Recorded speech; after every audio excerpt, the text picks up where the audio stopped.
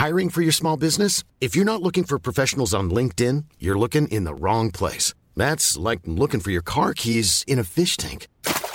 LinkedIn helps you hire professionals you can't find anywhere else, even those who aren't actively searching for a new job but might be open to the perfect role. In a given month, over 70% of LinkedIn users don't even visit other leading job sites. So start looking in the right place. With LinkedIn, you can hire professionals like a professional. Post your free job on linkedin.com/people today. Hi, I'm Andy Levy, former Fox News and CNN HLN guy and current cable news conscientious objector. I'm a former libertarian who now sits pretty comfortably on the left. And I'm producer Jesse Cannon, and I'm here to make sure things don't go too far off the rails. We're here to have fun, smart conversations with some great guest co-hosts, as well as some of the most knowledgeable and entertaining people in politics, media, and beyond. Our goal is to try to make some sense of our current crazy world, our new abnormal, and hopefully even make you laugh through the tears. What an excellent show we have today. First, we're going to talk to Anna Wolf, who's an investigative reporter for Mississippi Today, who's been all over the amazing story of Brent Favre and some misallocated funds down in Mississippi. Then we're going to talk to Daily Beast political reporter Jake LaHutte, who's going to talk to us about a bunch of races across the country. But first, we have Danielle Moody, who's of course the host of Woke AF Daily and the co-host of Democracy-ish, and of course a Daily Beast contributor. Danielle Moody. Andy Levy. Thank you so much for joining us and for guest co-hosting with me today. I'm super excited to have you here. I love it here. I'm so excited to be here. Yay. So let's jump into it. We got an interesting new poll showing that former President Donald Trump, who you probably remember as the former president, who thinks he's still the president, his support among Republican voters, at least according to this poll, has gone down. And it hasn't gone down just a little bit. It's gone down like 20%. What do you make of this? I mean, did he kill anybody? Because that was the only thing that I thought would bring his poll numbers down with Republicans. So that's shocking in and of itself. But the fact is, I mean, the man is facing how many lawsuits? I've lost count. So at some point, you're like, do I still hitch my cart to this horse that seems to be, struggling out of the gate? Or do we look for another fascist to tie our destiny to? So, it's a toss-up, but 20 points, that's a steep drop. I'm certain there's ketchup smeared somewhere in Mar-a-Lago over this. No, absolutely. The one thing I will say where I disagree with you, to the extent where I actually feel pretty good about just saying flat out you are wrong, is I think if he killed someone, his numbers would go up. I know. As soon as I said it, I was like, what am I thinking? Honestly, that's where I thought that's where you were going to go. I thought you were going to say, did he kill someone? Because if he did, I'm surprised his numbers have gone down. Yeah, interesting. But yeah, no, I think you're right. Look, I don't know if it's just fatigue, and I don't know if it's all the lawsuits, which I know you said you've lost track. I believe it's 74. A number I may have just made up, but maybe I didn't. I don't know. But the interesting thing to me is, his numbers went up after the FBI did its thing at Mar-a-Lago. I don't know. There was all this talk about how all of this was going to help Trump. And, it's the whole deep state thing, and it's the whole they're out to get him, and by proxy, they're out to get me. And there was that whole, if they can do this to the president, imagine what they can do to you kind of thing. Is it possible we were just all wrong about that? And that even though it went up in the short term for the Mar-a-Lago thing, we now have the Tish James civil suit here in New York. And it's sort of a drip, drip, drip water torture kind of thing, maybe and maybe it's having an effect. I don't know. I feel like the one being tortured, though. I feel like the one that is consistently being fucking waterboarded by the Trumps. Drown me already. I think that, the reality here with regard to Republicans, the funny thing is that I think that the Tish James case is actually going to hurt Donald Trump more than anything else, because here's the thing. When you can frame, the Department of Justice and the FBI as this deep state just out to get Donald Trump, but when you start to look at how he's been able to inflate his wealth, how he's been able to essentially get over economically, I don't think that that's something that the regular Joe in the Midwest or whoever it is that they pander to, some random white person that's never been outside of their town. Like, I think that, they're the people that are paying taxes. They're the people that don't know how to get over on government. They're the people that are actually, being squeezed to their last drop in terms of like how long their money is actually going. And so to think that Donald Trump is this, multimillionaire that has just been able to, squeeze the little guy, I don't think that that's a narrative that they want to get behind. That's not like oh yeah, they're attacking all of us. It's like, no, you're super wealthy and privileged, and you've been able to inflate the value of everything that you own in order to get over on regular people. And that's right, I'm regular people, right? And so I think that Tish James in that case is kind of bursting the fantasy bubble around Donald Trump as this like multi-billionaire that you want to be like. I think that's a really good point. And, a lot of the way I've seen this sort of a meager effort at framing this is that Trump and the Trump organization were basically doing what everybody does. While I think, unfortunately, that's true with regard to people like Trump, I think all the people like him do exactly what he did. That doesn't go, as you exactly pointed out, that doesn't go for the rest of the country. And Trump's big thing was drain the swamp and stop. This sort of runs completely counter to that, which, look, we've all known that it doesn't get any swampier than Trump. But I do think that stuff like this maybe makes people say to themselves, you know what? He's not the solution. He's part of the fucking problem. And maybe everything else he's saying isn't true. So hopefully that's the case. I'm always kind of cynical about this stuff. And I want to point out also, this poll is, the 20% drop is from 2020. So it's not like from 6 months ago or anything like that. And it still has 47% of the Republicans in this poll think he should be their nominee and 46% don't. So again, that's down. It was 67% back in 2020. It's still almost half of all Republicans want him to be their nominee, which is frightening in and of itself. It is this ABC News Washington Post poll, so this is a fairly reliable poll. It's not some weirdo outlier poll. It is interesting that it's down as much as it is.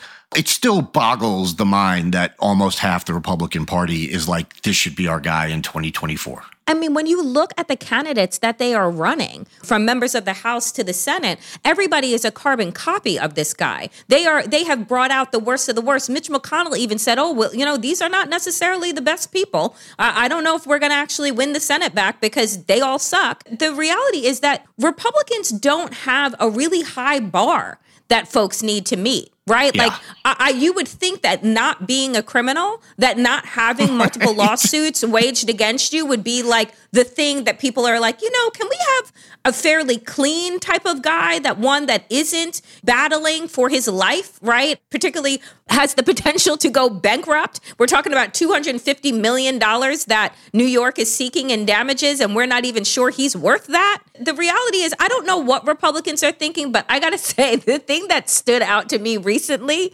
was Jared Kushner finding himself wagging his finger at Ron DeSantis and the migrant bullshit that he's doing. And I'm just like, I'm sorry, Satan, what? Like, pot kettle? What do what's happening here? But that's who they're going after. It's like, if you're not going to go with Trump, they're going to end up with that guy. So it's like, who's better? I have no idea. No, it's lose-lose. I mean, and you're right. And the hilarious thing about the Jared Kushner thing is he's wagging his finger at Ron DeSantis for doing this inane and cruel stunt. But at the same time, Kushner's father-in-law, Donald Trump, is apparently mad because he's claiming this was my idea that DeSantis stole from me. So it's like there really is. There's no good way out of this, because the Republican nominee in 2024 is not going to be a Mitt Romney type, which, not to rise to my feet in defense of Mitt Romney, but at least he's not that. We don't know what Mitt Romney is, but he's not that, right? Like, I don't know what he is, but he's not that. We know he's not that. And as you said, the bar is so low right now. Like, the bar is so low, if you tried to have a limbo contest, nobody would be able to get under it. Because it's basically, the bar might as well be underground at this point. It's so fucking low. So it's just, I don't know. I'm glad that Trump's numbers are down, I guess. You know, when you think to yourself, who benefits? And the answer is probably someone like a Ron DeSantis. I guess that you laugh and cry. It's the laugh cry emoji, where you're just doing both at the same time. I've been trying to put my finger on how I've been feeling. That's it, Andy. I'm the laugh cry emoji in human form. That's what I do on a regular basis. We're not supposed to use that emoji because Gen Z doesn't like it. And I happen to agree with them on this. I never use that actual emoji. But that is, I think, unfortunately, where we are right now. Let's go outside of the country for a minute and go to the fabulous country of Italy, which maybe might be a little less fabulous given what has just happened in the last couple of days. They had national elections, and it looks like right now the clear winner is a coalition that includes this far-right party, the Brothers of Italy. I think the worst thing you could say about them is they're fascists, and the nicest thing you could say about them is they're neo-fascists. When I started looking into Giorgia Meloni and realizing that at 15 years old, she enlisted into the fascist party in Italy. At 15, I'm like, what was happening in your household? Like, what was going on? Like, should somebody have called CPS? Because, like, I would have called Child Protective Services and been like, what's happening here? How are you at 15 not, bobbing your head to some bullshit pop star, and instead you're like, you know what I want to do at my slumber parties? Talk about Mussolini. Like, what? Hitler Youth stuff is what that is. She's terrifying for so many reasons. I think most because Steve Bannon is one of her best friends, along with like Viktor Orban. Yep. Like these are her people. You know how they say birds of a feather? These are her people. And I'm just like, oh my God.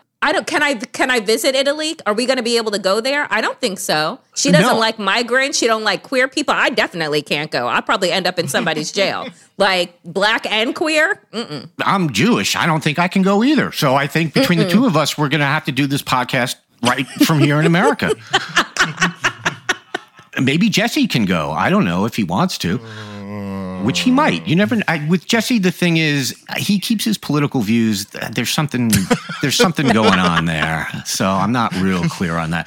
This is only because you're not on Instagram and don't see the stories. That's true. I am not on Instagram. There's a couple interesting things here. You brought up Viktor Orban and people like that. And yeah, this seems to be, unfortunately, this is maybe a growing trend in Europe. And you're right. It's not an accident that Steve Bannon is involved in all these things. And it's also not an accident, but also kind of interesting that all these conservative groups and places like the Heritage Foundation that were aghast when Joe Biden referred to the semi-fascist elements of the GOP, they're all very excited by this win. The only thing they can be mad about is the semi part, because they are sitting here supporting this Giorgia Meloni, this party, they're the heirs to Benito Mussolini, unless I'm wrong about that, but I don't think I am. That's exactly who they are. And the funny thing is, not funny haha, but funny sad, is that she's going to be the first female leader, right? Heading up the third largest economy in Europe. So we're excited about this, right? But this is the thing. It's like,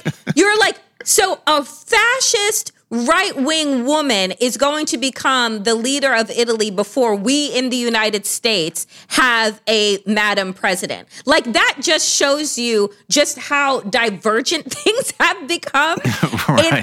in this world. But like, you can't even celebrate her because she actually hates women.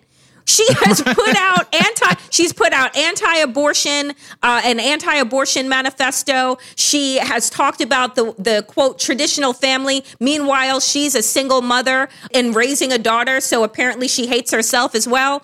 It's absolutely bizarre because she also founded, I believe, this group. She's a woman, but calls it the Brothers of Italy. I'm like, wait, what? Like, who are you? I find her so troubling. No, it's really bad. But of course, conservatives are wasting no time. I've already seen the tweets and whatever saying, "Oh, well, I guess I'm sure my friends on the left will be celebrating the first woman leader of Italy, right?" And it's like, man, shut up! Like nobody actually thinks that way. That's your dumb thing in your head.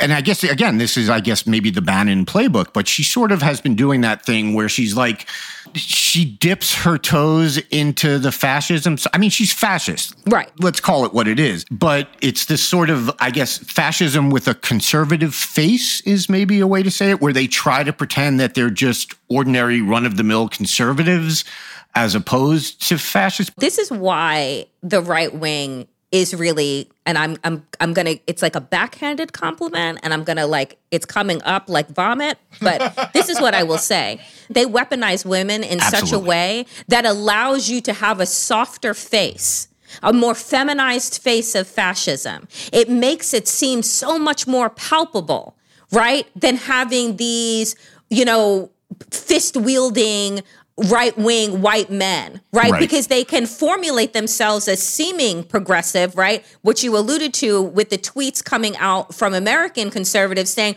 oh, is this going to be a celebration because it's a woman, right? But they use women to be the face of mayhem. And that's what I think that you're going to see more and more of. It's what Republicans in the United States are doing. You're seeing some of the women that they're running, and you're just like, oh my God, you're just Trump in a dress. They're going to be able to make it easier to digest all of the things that they are throwing out.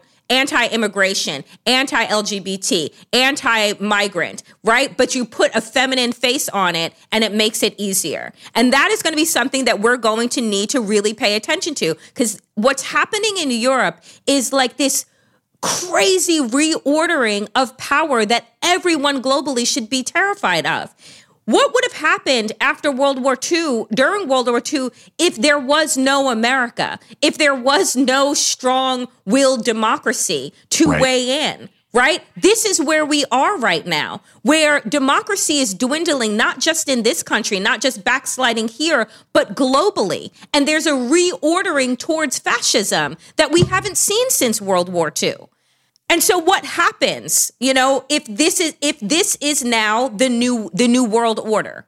Yeah, no, you're absolutely right. It's frightening because, America, for all its many, many, many flaws, at the very least was maybe for a long time sort of a bulwark against, fascism and stuff like that. And kind of not so much these days, it feels like. No. Particularly on the right. It's all common cause. Like, look, we talk on this show many times. Viktor Orban is an honored guest at CPAC conventions. I have pretty much no doubt that, Giorgia Meloni will get standing ovations at future CPAC events.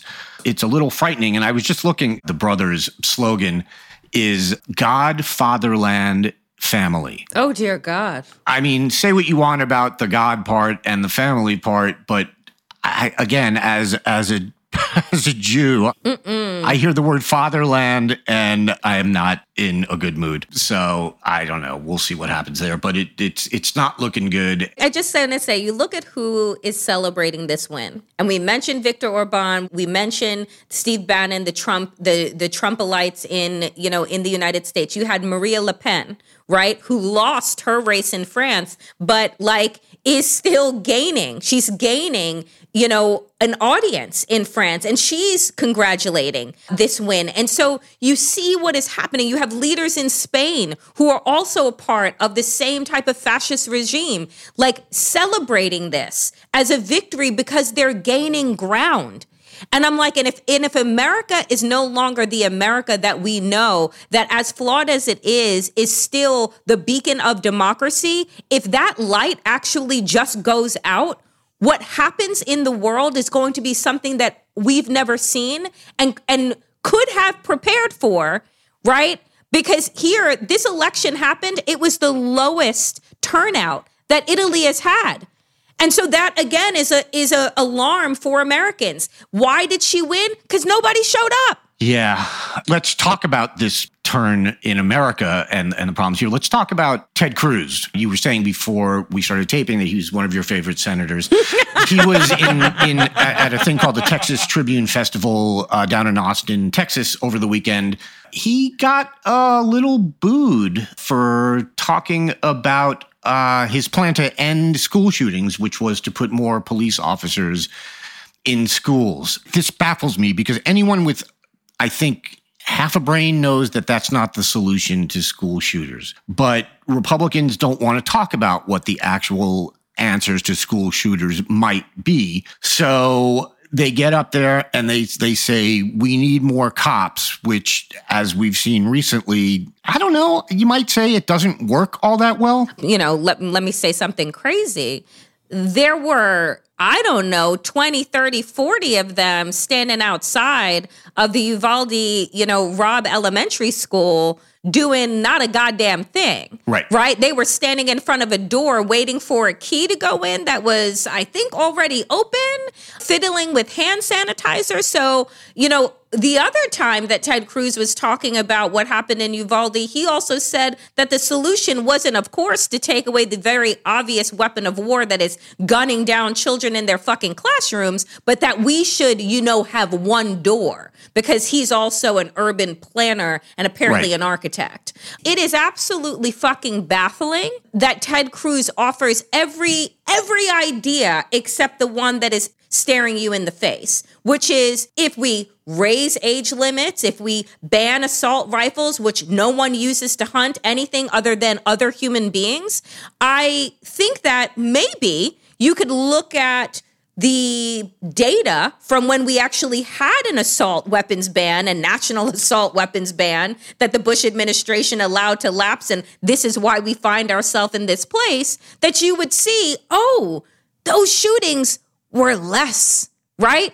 And it wasn't because we had schools with one door. It wasn't because, you had more cops in the building. It was because people couldn't get their hands on a gun that could kill 20 people in less than 20 seconds. Yeah, I remember saying at the time, I was actually, of all the things they were going to go with, I was like, door control? That's their solution? Door control? That's what they want? It's unbelievable. Anything to avoid the issue of semi-automatic rifles being in the hands of 18-year-olds or younger than that even sometimes. And it's just, I can't even say it's baffling to me as a thinking human being. It's not baffling to me in the sense that, yeah, this is what they do. But the interesting thing was when Cruz spoke at this thing, he gets booed for his dumb suggestions. And then he says, oh, you guys can sing Kumbaya with them and hope they'll just stop, which of course is not anything anyone is suggesting. And then someone from the audience, according to Business Insider, yelled out, 18-year-old boys don't need an AR-15. And that got applause. I mean, it's just, Ted Cruz is an asshole. And I honestly think often about the people of Texas, and I'm just like, why?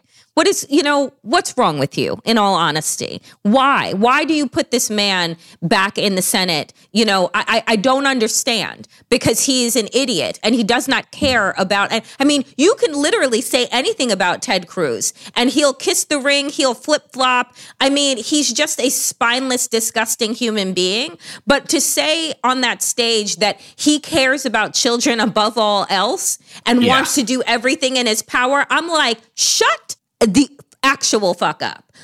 You are an embarrassment, right? And if you really cared about children, then you would make sure that children don't have access to weapons of war. Then you would do something other than saying that the answer to bad guys is to put good guys with guns in charge, as if that it has ever been a solution for anything other than turning America into the wild, wild west. So I wish that I'm glad that they booed him, but I would rather them vote him out. Yeah, that would be ideal. Yeah, I think I've said this before. I'm not sure, but there are Republicans, particularly in the Senate, who I think when they look at themselves in the mirror, they feel bad because they know what they're doing is wrong. I don't think Ted Cruz is one of them. I don't think he has a soul. The man flew to Cancun while his state was freezing and people were literally dying. You talk about looking in the mirror, like, I'm pretty sure vampires can't see their fucking reflection. So, yes, he's not going to be able to look in the mirror and say, oh,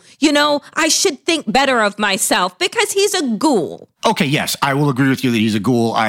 We have a tendency to put all vampires in the bad category, and You're right. Hashtag not all vampires. I think there are some good vampires out there who only drink blood consensually, and I'm going to pull you back there because we'll get letters. We'll get a lot of overnight emails. I don't mean the Twilight vampires. Exactly. Thank you. that are technically not the sparkly ones. Not the sparkly ones. Yeah. Right. They're good. You're right. Hashtag not all vampires. I'm here. I'll make the t-shirts. Okay. Jesus Christ, Team Edward, you two of you.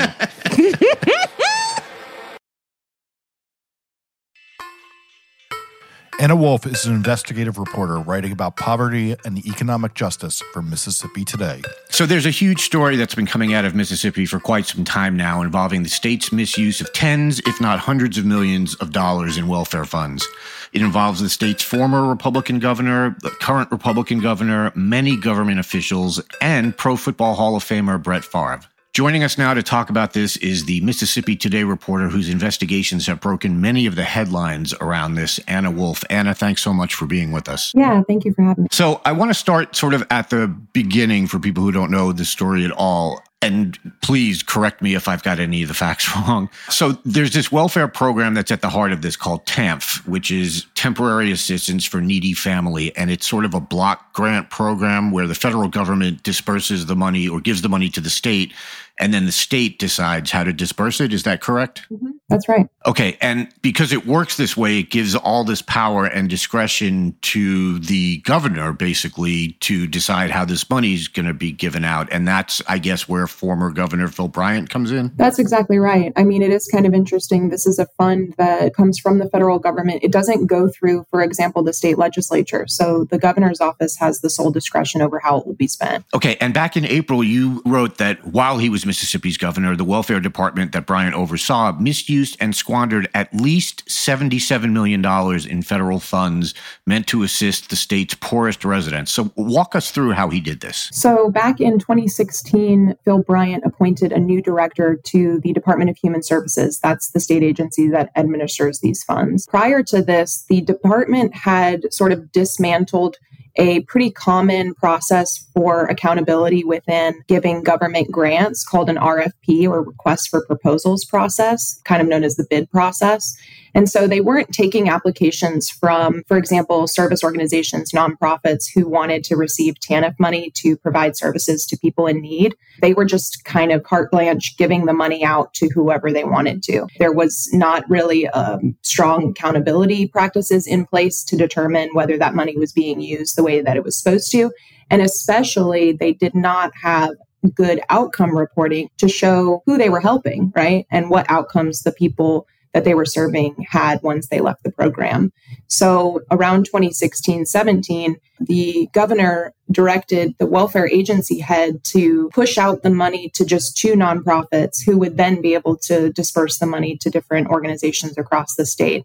And that really opened up this opportunity for those 2 nonprofits to spend the money. They became kind of a black hole where none of the information about how they were spending the money went back to the state agency and then was public. And that's where you saw Brett Favre reach out to the nonprofit director and say, is there any way that anyone can find out where this money came from and how much if you give it to me? And she said, no, we never disclosed that information because, again, they were spending the money and that information was not then going back to the state agency. After 6 people were initially arrested in February of 2020, I was able to tie Brett Favre's involvement back to a company that received $2 million in stolen welfare funds. It was a pharmaceutical company that he was sponsoring, and then also broke the volleyball story that same month. Okay, so walk us through this volleyball story. We're looking at like $5 million that, again, is supposed to go to like the neediest families in Mississippi. Right. So Brett Favre wanted to see this volleyball stadium built at the University of Southern Mississippi, his alma mater, and also where his daughter played volleyball. And so he was attempting to find people to donate to construct this facility. And he somehow wound up having the conversation with the state's welfare officials, namely John Davis and then the nonprofit founder named Nancy New. And back in July of 2017, they sort of all of a sudden committed $4 million to this project. Text messages that were just released here recently show that they had reached out to the governor and get him on board in order to actually push the funding there. And sure enough, the money went to the volleyball stadium, and we didn't find out about it until 2020, about 2.5 years later. This was still Phil Bryant, correct? That's right. And now I see that you are reporting that in addition to this, as sort of a separate thing, that Favre wanted to use prison labor to build this volleyball arena? Yeah, I mean, he was sort of communicating with the governor or other officials. Just at one point, he said that his friend had suggested maybe they could use Prison Industries to build some lockers at the facility. And it doesn't look like that probably ever occurred. That notion that he had proposed that has certainly gotten the attention of a lot of people who are reading the story. That not only was he, angling to use money from the Department of Human Services to build this facility, while purporting that the facility was going to serve people in poverty, right? Which is pretty thin. Right. But also that maybe they could use free labor from, the incarcerated population in order to finish out the project. So the way I look at this is Favre is obviously the quote unquote sexy part of this story. And it shouldn't be downplayed because it does seem like truly, truly heinous, like absolutely nauseating that he would do this. But I think we need to talk about the fraud goes so much further than this, right? Right. Yeah, absolutely. I mean, it was the state really sort of targeting this particular fund because they knew that they could and manipulating it to serve their purposes. And, it's one thing for these officials to use this money to satisfy the desires of their political cronies. But again, this money was supposed to be solving poverty in the poorest state in the country, or at least alleviating some suffering for people living in poverty. Right. The welfare check is the primary purpose of this TANF program. That's what it's most well known for, although a very small percentage of the money nationally actually goes directly to cash assistance for very poor families. But the check in Mississippi during the time of this scandal, it hadn't increased for decades, and it was $170 a month for a family of 3. That's what we're talking about. Wow. And 99% of people who were applying for this cash welfare were being denied the assistance. So it's a very little amount for us to say basically that through our state leaders' actions, I feel like we were telling people that they didn't deserve this money. We were denying 99% of people applying for it. And it's such a small amount. But I also don't want to downplay the benefit that those dollars have for these families. So even though it sounds like a very small amount, it can make a difference, right? So I just kind of want to, keep the story about the main thing, which is that, yes, this celebrity was able to take advantage of this taxpayer-funded program, but also who all was left out as a result of this and all of the missed opportunities that it created.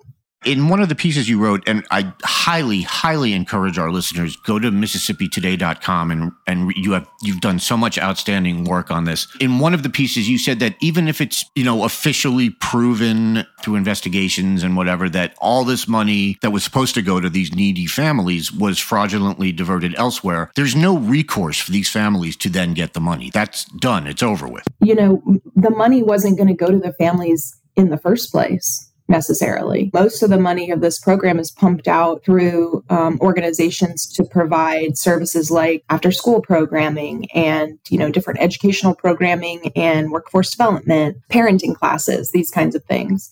And, the years that people missed out on those services, those years are gone. Right. You can't get that back. Think about a parent who had their child taken away because of neglect. Neglect makes up the majority of family separations in this country. This is often a result of poverty. Right. These parents, to get their children back, are often court-ordered to attend parenting classes. Court-ordered to have certain things in their home. They have to have a bed. They have to have a roof over their heads. What happens to these families when those services aren't available to them?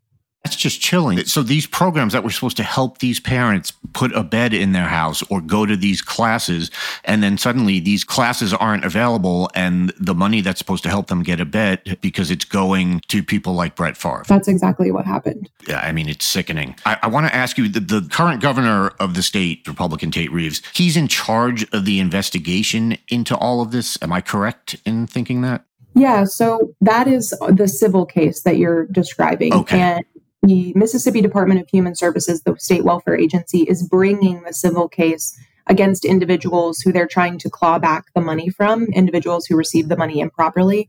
Brett Favre is a defendant in that case, as well as the welfare officials and some other sports celebrities. That's on the civil side. And, because DHS is the one bringing that suit, DHS is an agency under the governor's office. So the governor ultimately has the control over what is done, what decisions the agency makes. That's why Phil Bryant had such a big role, when this scandal occurred, as the person ultimately in charge of the behavior and actions of the welfare agency. Now, there is a separate federal investigation that is ongoing, and John Davis, the former director of DHS, who allegedly perpetuated the scheme, has recently pled guilty to new federal charges. This is new information that came out last week. And he has agreed to aid prosecution in exchange for this plea deal. And after his plea hearing last Thursday, the DA for Hinds County came out and spoke to reporters and said that John Davis was going to be crucial because he said the ladder continues to move up. So they are looking at officials higher up the chain who would have had more of a directive role in spending this welfare money. Okay, that's what I wanted to be clear on, because it sounded like the Foxes basically were in charge of the hen house if the current government is in charge of this investigation, but that's just on the civil side. Isn't Tate Reeves himself possibly involved in this fraud with his personal trainer? Yeah, so the civil case, part of the purpose of it, in my mind, is the state showing the federal government that it's trying to get the money back, right? I mean, the federal government, and I'm talking about the U.S. Department of Health and Human Services that administers the money to DHS in Mississippi, is going to come back and try to claw the money back at some point, right? Or at least that's the assumption that has been put out there. I do remember hearing from them back in 2020, and they said that the state would have to repay any money that was deemed misspent. And so in an attempt to display that the state is taking an active role in getting this money back, that has resulted in the civil suit. There is a defendant in the civil suit who Tate Reeves is tied to, and not only tied to, but the welfare director who directed the payment to this defendant described paying out this person as the lieutenant governor's fitness issue. A fitness trainer who worked with Tate Reeves, and they had meetings about supporting his programming with welfare funds with the lieutenant governor, who it does seem like he inspired John Davis to direct that funding to that trainer in these text messages that we uncovered. And so it is a little interesting to think about him controlling the civil suit that includes this defendant that he had, meetings about funding prior to payments going to him. Yeah, that seems less than ideal. So 2 questions. One, that money gets repaid. It goes back to the federal government, I assume, right? Again, it doesn't get dispersed to families who need it. It just goes back to the federal government, to the TANF pool. That's right. Has anyone repaid the money yet, or is this all just pending on the outcome of the civil suit? Yeah, I should say, the money is not going to be paid back. It's not. It's a nice exercise, but okay, we're talking about $19 million that Nancy New is on the hook for in the civil suit. Nancy New doesn't have $19 million. Sure. Most of the defendants are not going to be able to pay this money back. Brett Favre is one of the individuals who the people in charge of this case actually see as someone who might be able to pay the money back. And he has returned the $1.1 million that he personally received from the welfare agency. He, according to the auditor's office, is still on the hook for an interest payment, but I think that's that's almost a sideshow at this point. Right. Now, the volleyball stadium has not been a target of the civil suit. So that's been one of the big questions about why has Tate Reeves' office or the Department of Human Services not targeted the volleyball payment in this attempt to recoup the funds. University of Southern Mississippi and the Athletic Foundation is probably one of the entities that is most likely to be able to repay the money. So if the goal was, the actual outcome of getting money paid back, that would be an important entity to target in the suit. Now, the attorney who was hired initially to bring this case wanted to include the volleyball stadium as an expenditure question in the civil suit. And the governor's office and the powers that be ultimately made him remove that from the suit before filing it.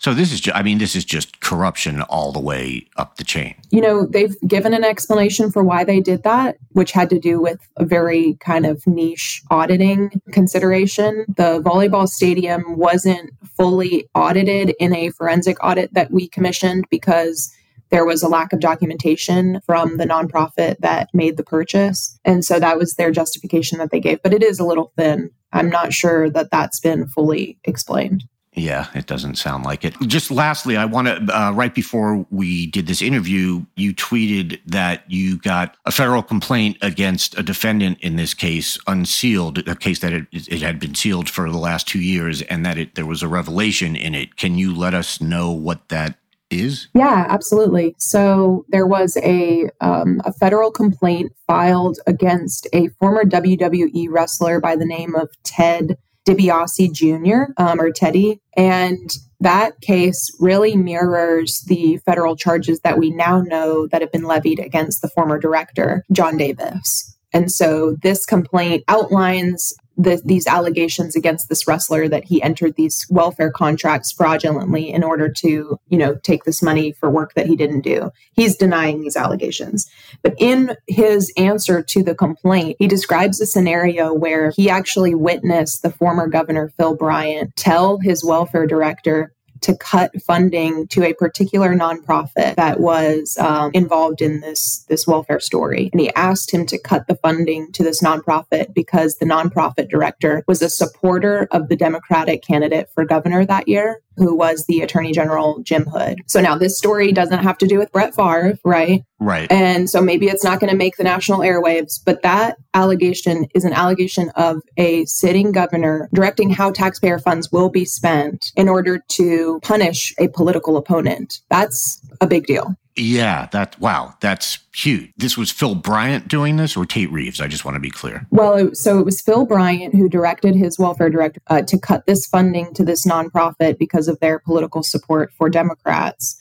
But who that ultimately benefited was current Governor Tate Reeves, because that's who he was running against at the time. So this candidate that they're talking about was Tate Reeves' opponent. And none of the, Republicans in office at the time wanted Jim Hood, that's the Democrat I'm talking about, to win. That would disrupt their power structure. That would disrupt the power that they wielded across the state. It was Phil Bryant helping to get Tate Reeves elected. Right. That sounds absolutely amazing. Anna, thank you so much for coming on. I really appreciate you explaining all of this to us. This is such a huge story, and you have been there from the beginning, every step of the way, breaking news. And again, I encourage our listeners to go to MississippiToday.com and read all of Anna's excellent reporting on this issue. Anna, thank you so much. Thank you.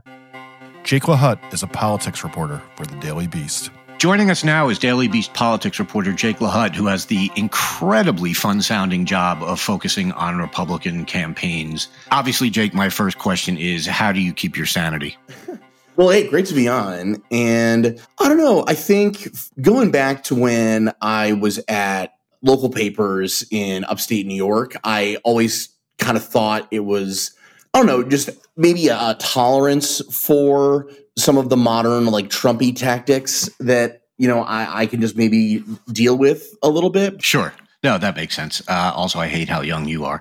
There's a couple of Republican races, and actually now we're in the general primary cycle. But I want to start with J.D. Vance. What is going on with the former hillbilly? His fundraising abilities are maybe a little suspect, we're learning. Yeah, the campaign's very low on cash. I think the big alarm-raising statistic was that they came into this quarter about $900,000 in the red.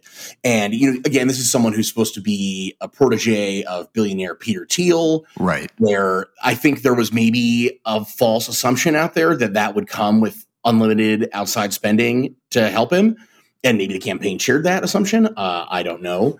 But what's weird is there are kind of some parallels to the Dr. Oz campaign here, where it's sort of unclear, like, what are the events? What are they actually doing day to day? Often, like, you only find out about these events after they happen. I think they've tried to kind of get him in front of voters, and also, you know, at least compared to before, taking questions more than maybe he had been comfortable with during the primary.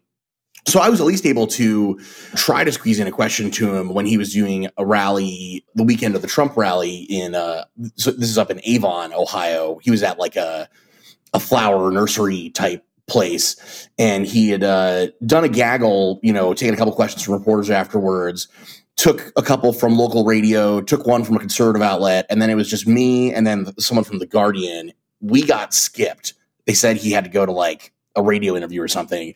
So of course he's getting, bear in mind, like, while this is happening, there's no way he's making it out of this venue in a minute. Like, he's getting like pulled aside by old people left and right. Of course. So I sort of flank around that and predict that there's only really one way he can get out of this place. And it was when he was almost out there that I asked him, like, hey, you know, you mentioned your mama in your book a lot, and I was wondering if she informed your views on abortion at all. And he says that, you know, she'd had a number of miscarriages and just, you know, didn't really have any kind of access to healthcare. And it was a very traumatic thing for her. So he kind of begins to talk about that. The campaign staff's trying to pull him away. And then I'm like, all right, this is my last chance. I ask, you know, hey, would you support Senator Lindsey Graham's national ban on abortion?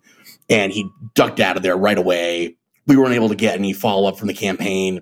And I think it was kind of indicative of a bit of a bind that some of these higher profile Senate candidates are in, where they need to moderate a little bit to, you know, appeal to a general election audience, even in a state like Ohio. And, you know, the fact that the Vance campaign doesn't really have an answer to that yet, I think shows that they really came out of the primary, other than with the structural advantages of Ohio being Ohio. Right. There isn't a ton more going on there, and they really, really need that outside spending, which it looks like, you know, Mitch McConnell aligned PAC is going to do that. But in terms of the central campaign infrastructure, it's basically like no more than 2 or 3 traveling aides, not a lot of events. And then, you know, the hope was with that big rally in Youngstown, you kind of get the Trump enthusiasm boost and you ride on some of those coattails, get a little fundraising boost, sell some merch, lawn signs, that kind of thing. Well, I mean, it's particularly interesting that you bring up the abortion thing, because he has been in the past, he's been pretty clear on his views, hasn't he? He's compared abortion to slavery and stuff like that. And now,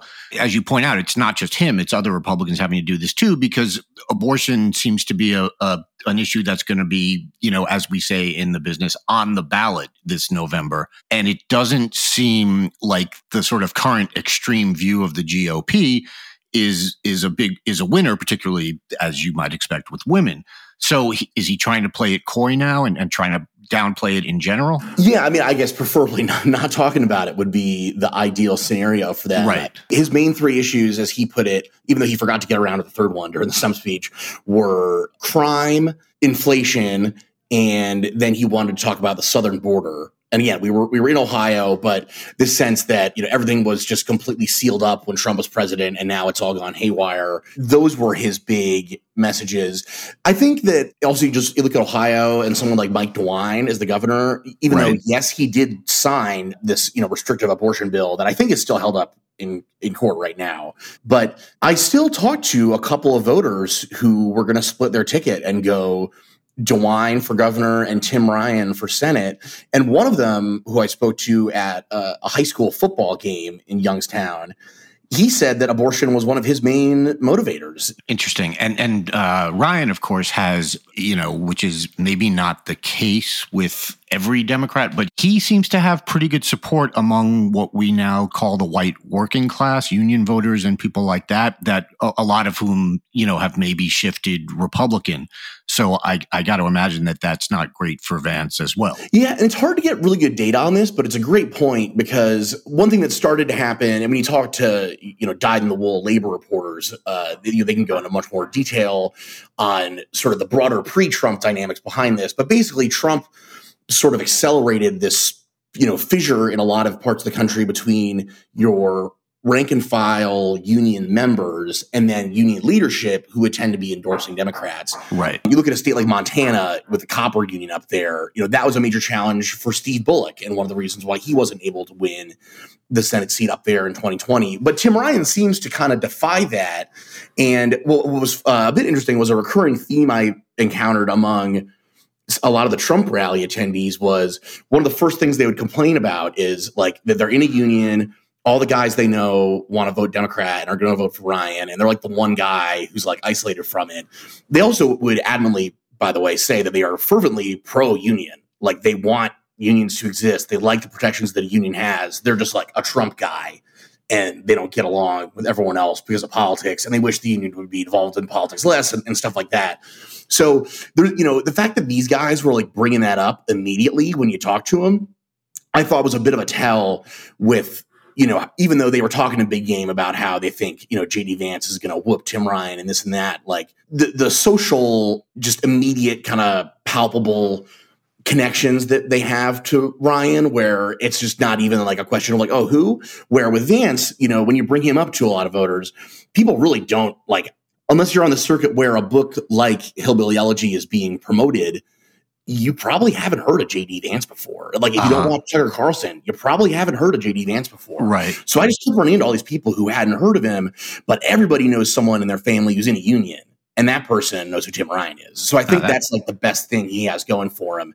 Like, Ohio is still Ohio, but he has that with the union touch, the goal would be for Tim Ryan to assemble what a political scientist described to me as like a Sherrod Brown type coalition. Right. Even though those have happened in off years, it's your union guys and even some undecided voters who might split their ticket, but they like that they think, you have the core interests of the local economy at heart. That's kind of what it would all boil down to when you remove the union aspect, Gotcha. Yeah. Well, look, a lot of polls have it, sort of within the margin of error there. So we'll see what happens. I want to shift a little north and a little east over to the great state of New Hampshire, where the GOP selected a guy named Don Baldock as its candidate for Senate. He's made some news, first for what you might call a little bit of a pivot on the issue of the 2020 election results. He was a firm sort of stop the steal and the election was stolen guy in his primary campaign. And then like right after the primaries, he went on Fox News and said that he now believed Joe Biden was the winner of the election. And he explained in his words that, quote, people live and learn. Yeah. Obviously, he's trying to do that, the pivot to the general, but is this a lost cause? Is this guy a lost cause? I mean, that's a ridiculous pivot. Yeah, I think most serious Republicans in New Hampshire have basically written this one off, and they're really bitter about that because they thought that Maggie Hassan was by far the easier target. When you're up there, you'll see these signs when Jeanne Shaheen is running that say Shaheen Country. They'll put Shaheen Country across a whole gym. No one up there calls it Hassan Country. She's never quite had the same level of popularity as Jeanne Shaheen. If you compare their governorships, they've really followed the same kind of path through the state. And this would have been an ideal cycle to, take Hassan out of that seat, especially if they had run Chris Sununu, the governor, who has been one of the top 5 most popular governors of the country pretty much since he got in. Right now, he's at exactly number 5 in the Morning Consult moving average. So one thing you got to remember with Baldock, with the election denial stuff, obviously signing the letter is kind of like an additional step for him compared to your average GOP candidate when you're with all these other retired generals. He's retired brigadier general. And, when they all signed that letter saying that the election, was stolen and, Biden wasn't legitimately elected, I think that just had a different valence to it because they were former members of the military and we now know about January 6th. But bigger picture, I think New Hampshire's reputation is still somewhat stuck in an era that's kind of gone, in the sense that the electorate has really gotten bluer and bluer there over time. If you look at just the population growth, the main population growth that New Hampshire has had has exclusively come from college-educated, wealthy retirees who are, coming from usually neighboring New England states, but it could be anywhere around the country. And the kind of political science idea behind it is they're not really adapting to New Hampshire's politics when they arrive there, other than maybe what brought them there in the first place, like, no income tax, no estate tax, no sales tax, stuff like that. But on particularly social issues, the state has just gotten a lot more Democratic leaning than where it was in the late 90s or early 2000s. So that's kind of why a candidate like Sununu made a lot more sense for that seat. Right. Now, Trump has totally remade the Republican Party in New Hampshire in his image. There's no doubt about that. You just have to look at who's been able to win there recently. And you have someone like Sununu who has a broader appeal beyond Trumpism and, a family name with some history to it. And that kind of is able to give him a coalition that no one else in the Republican Party can really replicate. So Baldock is struggling with just the fact that he doesn't have a lot of money. The only things people may know about him are the election denialism or some of these kind of odd stunts he does. Like he held like a Halloween toy thing the night he won the primary. It's like a shield from the movie 300. He held it upside down. And right. I remember that. It was a whole thing. Yeah. So, they kind of got to like dial that in if they want to be able to compete against Hassan. But Hassan didn't have a primary and she's sitting on a ton of money.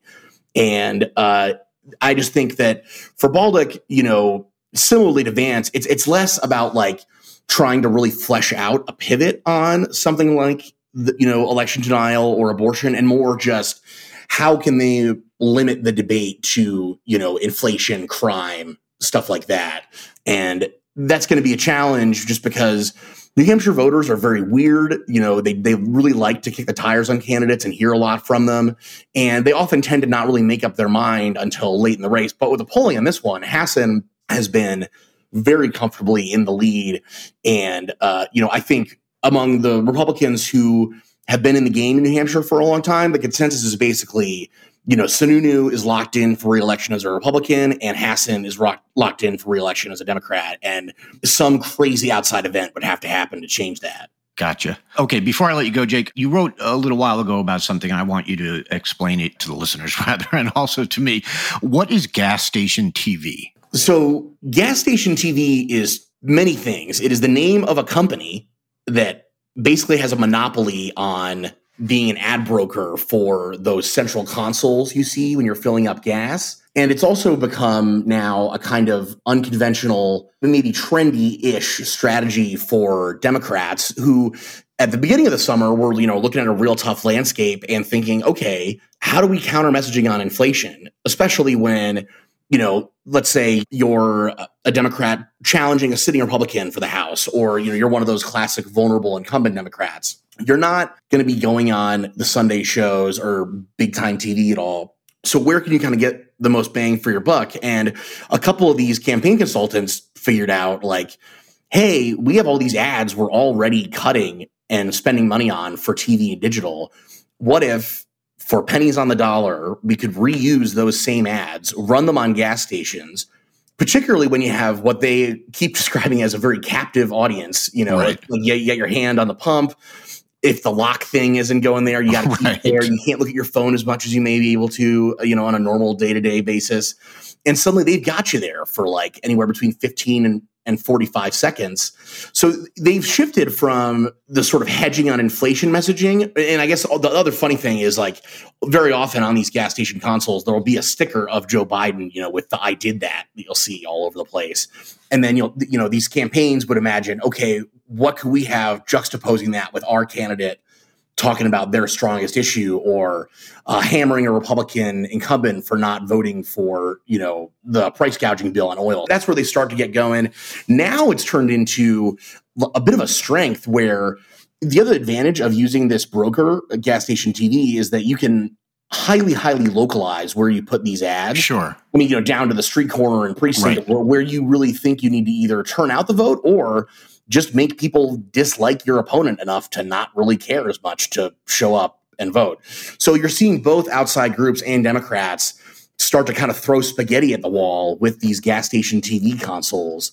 So I just love if anyone ever sees one and you catch the outside group that's either said really fast at the end or in the fine print, to let me know, because it's also just a highly unregulated space where this company is not subject to usual federal campaign regulations, it's not considered, an airwave advertising. Right. So they've been in this for a while, though. I actually was surprised to find out that the gas station TV company first made news back in the 2008 presidential campaign when Barack Obama wanted to do a big ad buy across their consoles in Florida, which this is pretty wild. I mean, that was a very, very early, I think, kind of an oppression, take by the Obama campaign to think outside the box on advertising.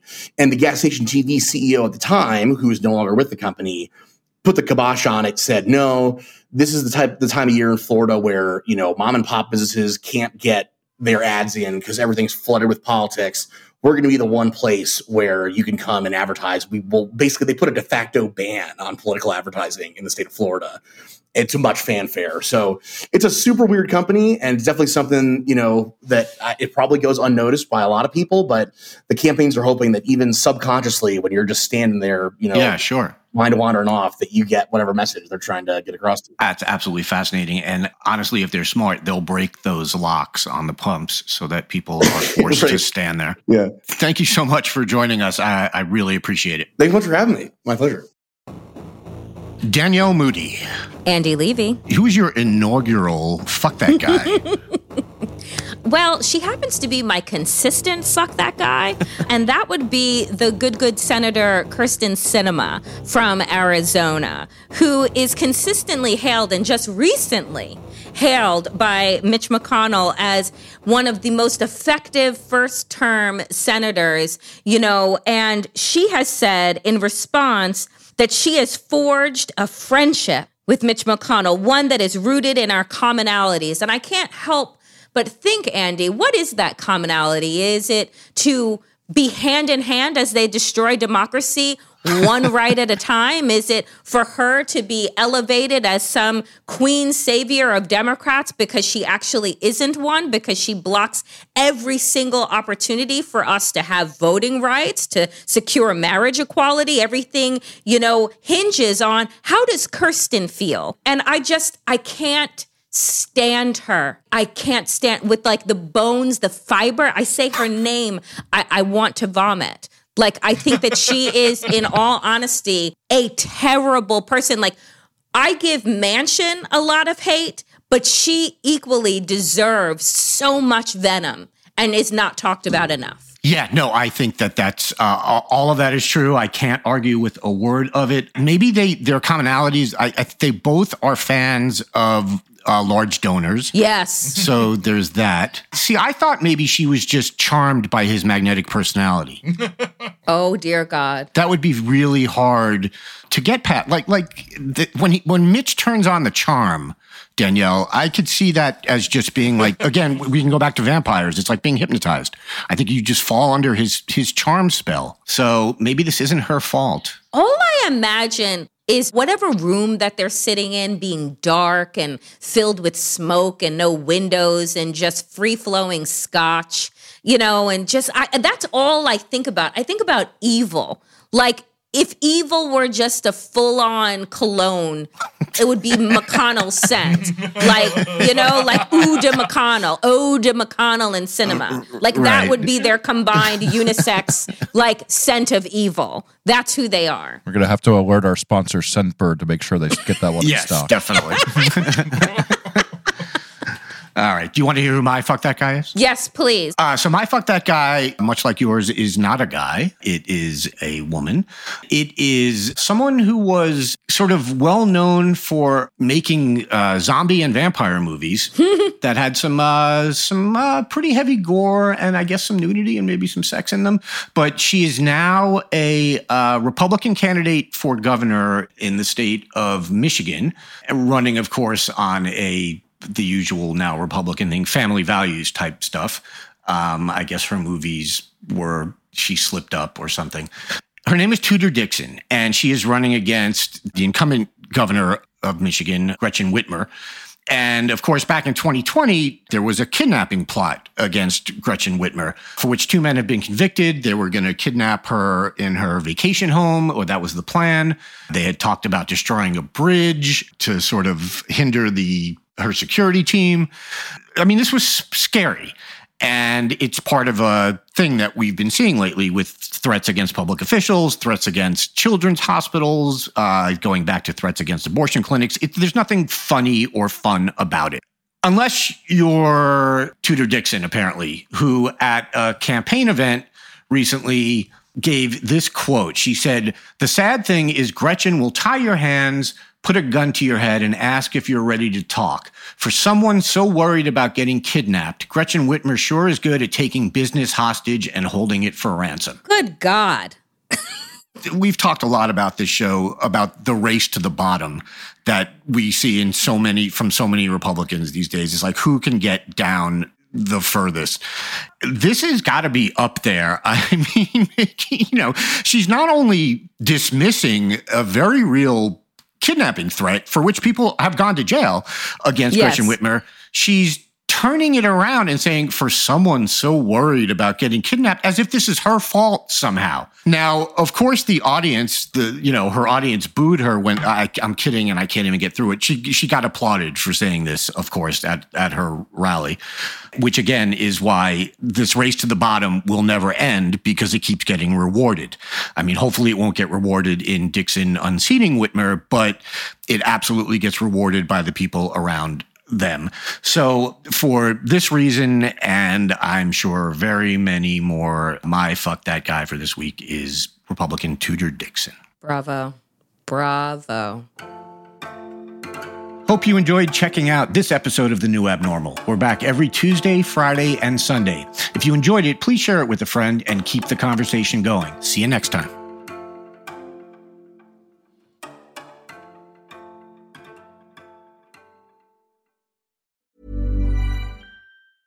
Even when we're on a budget, we still deserve nice things.